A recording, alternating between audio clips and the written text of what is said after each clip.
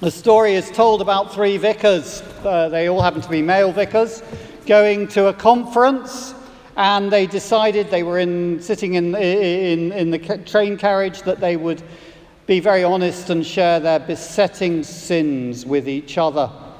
And the first vicar said, I have to be honest with you and tell you that I have a problem with the members of the opposite sex, with women. And the second says, if we're being really honest, I have to say that I have a real problem with the drink. And the third said, if we're being really honest, I have to tell you, I have a real problem in that I am an incurable gossip.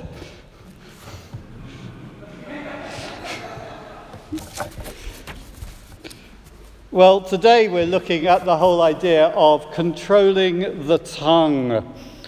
Why is it so important? What's James got against the tongue?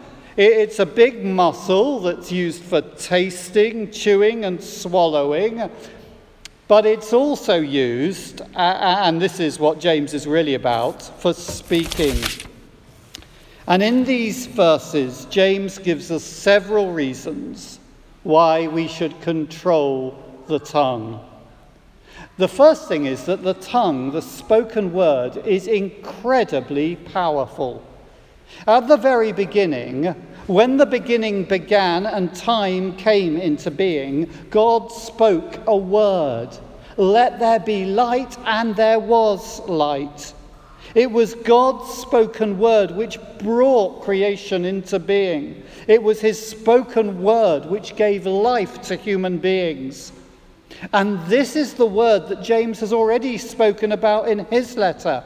This is the word which has given new life, spiritual life. In 1:18, we're told that we're given birth by the word of truth. In chapter 1, verse 21, he speaks of the implanted word that has come into us, that has power to save our souls. God's word is an active word.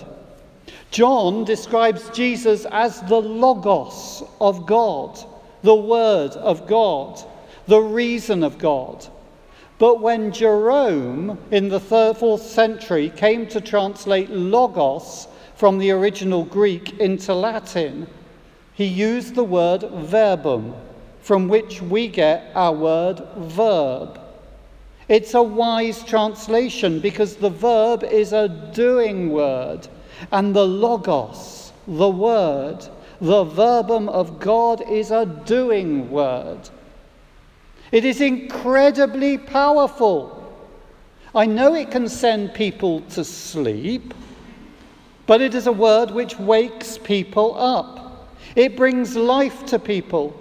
Paul talks about how blessed are the feet of those who preach the good news, who tell people about Jesus Christ, so they can hear and choose to receive this word and discover new life. And James writes of how the tongue is a bit like a bit in the mouth of a horse. I know little about horse riding, but I understand that the horse is controlled, directed by the thing in its mouth, pulling it in one or the other direction. Or the tongue is like a rudder.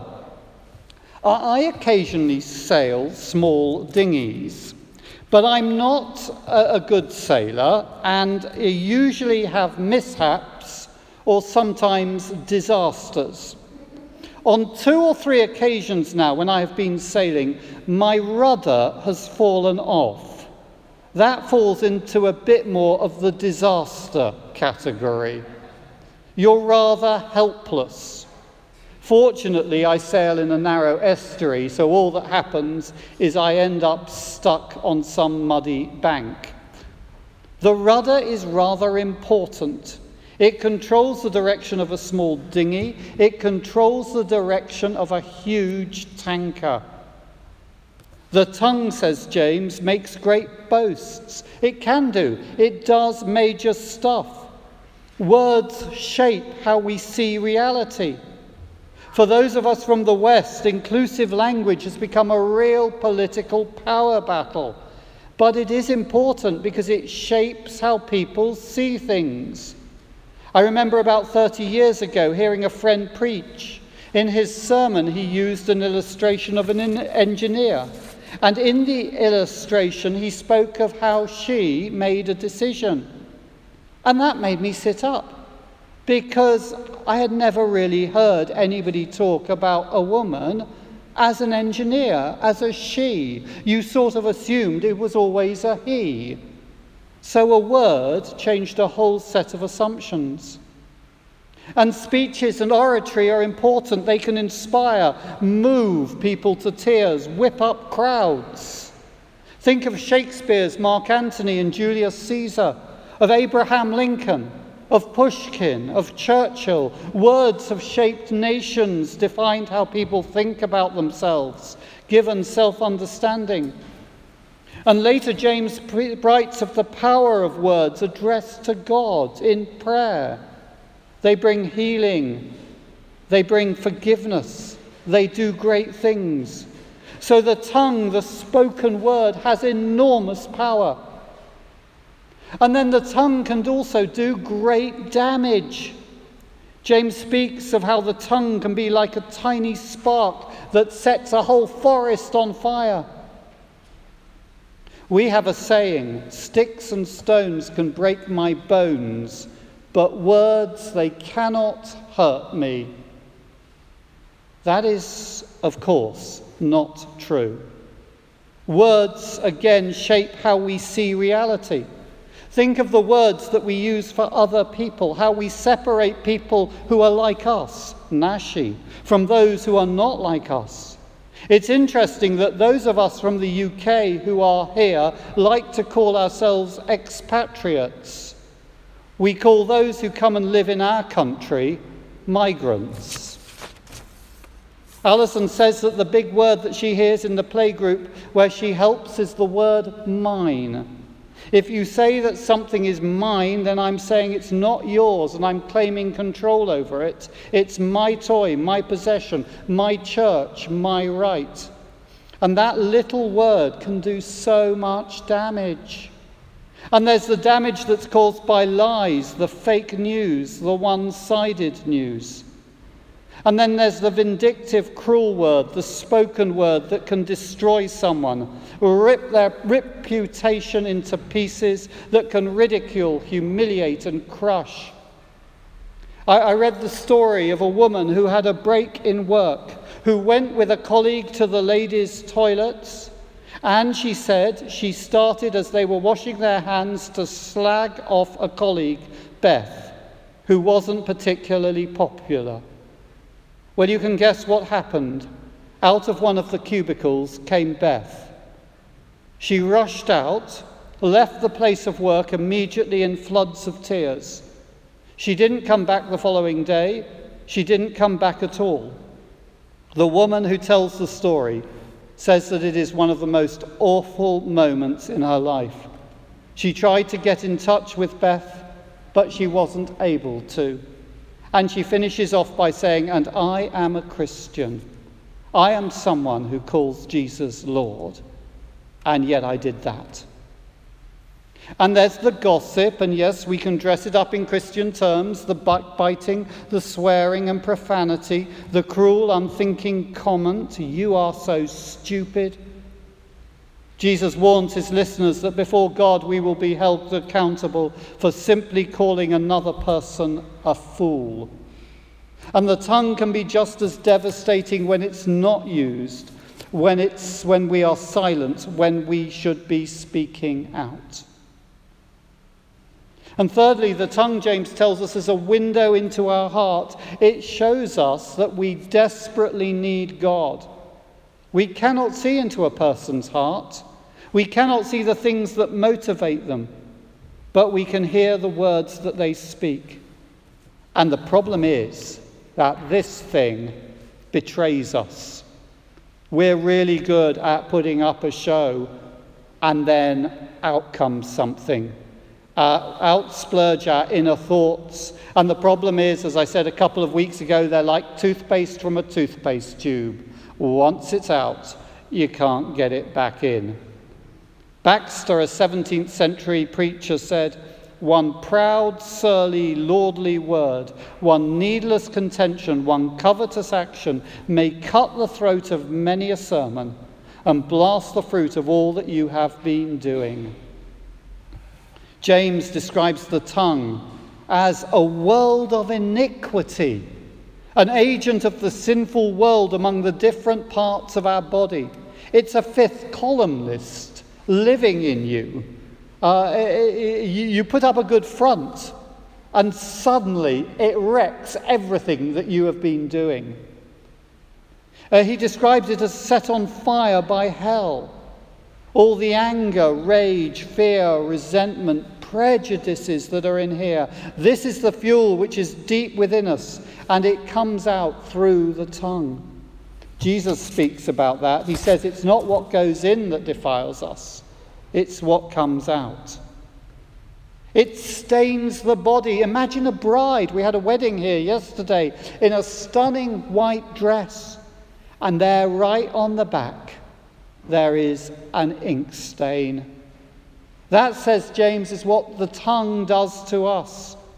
Recently, there have been a number of cases where people have been completely undone, their reputation ripped to pieces, because they have things they have said which have been recorded, or messages that they have tweeted. He says it sets on fire the cycle of nature. It leads to more of the same. I say something that comes from the pit that is in me, and you respond with something that comes from the pit inside of you. And the cycle escalates. James speaks about this in the next few verses, and we end up with people and communities, even brothers and sisters, not speaking with each other, hating each other, at war with each other. I think of Northern Ireland. I think of the Ukraine.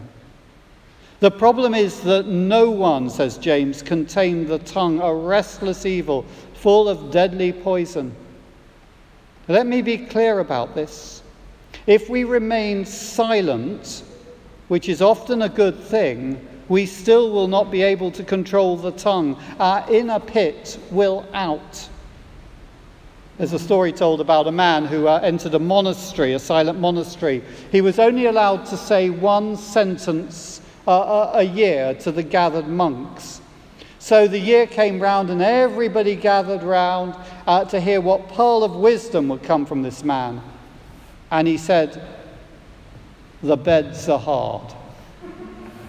The second year came round. They all gathered. What would he say this time? What did he really mean? Out came the sentence, "The food is horrible." The third year came round. Out came the sentence as everybody waiting, "I'm leaving." To which the abbot, the leader of the monastery, said, "Well, thank goodness for that. All you've done since you've been here is complain." If we cut out the tongue, not recommended, it will change nothing. We'll still think the muck. And James writes that even if we become religious, we won't tame the tongue. Yes, we will come to church and praise God. We'll praise the one who is good and beautiful and true, who loves us, who's given us life, who's created all things. And then at coffee or later in the afternoon, we curse somebody. We make fun of them, mock them, put them down, speak bad of them. Even though they are, James points out, created by God and made in his image. With one breath we declare our love for God. With our next breath we deride the person he has made. So what do we do? How do we control the tongue? Because if we don't say something about it, it will be a very honest but a very depressing sermon. Is there no hope? Well, first of all, do remember the power of words. We live in a world in which we have so many words, and almost having too many words strips words of their power. But remember, the word can be so powerful. Secondly, guard your tongue as best you can. There are the bits of wisdom you can hold on to. I'm sure you all, the people say if you can't say anything good about someone, don't say anything at all. Or, again, as we thought, count to 10 before you respond. And those of you who are good with words need to be particularly careful.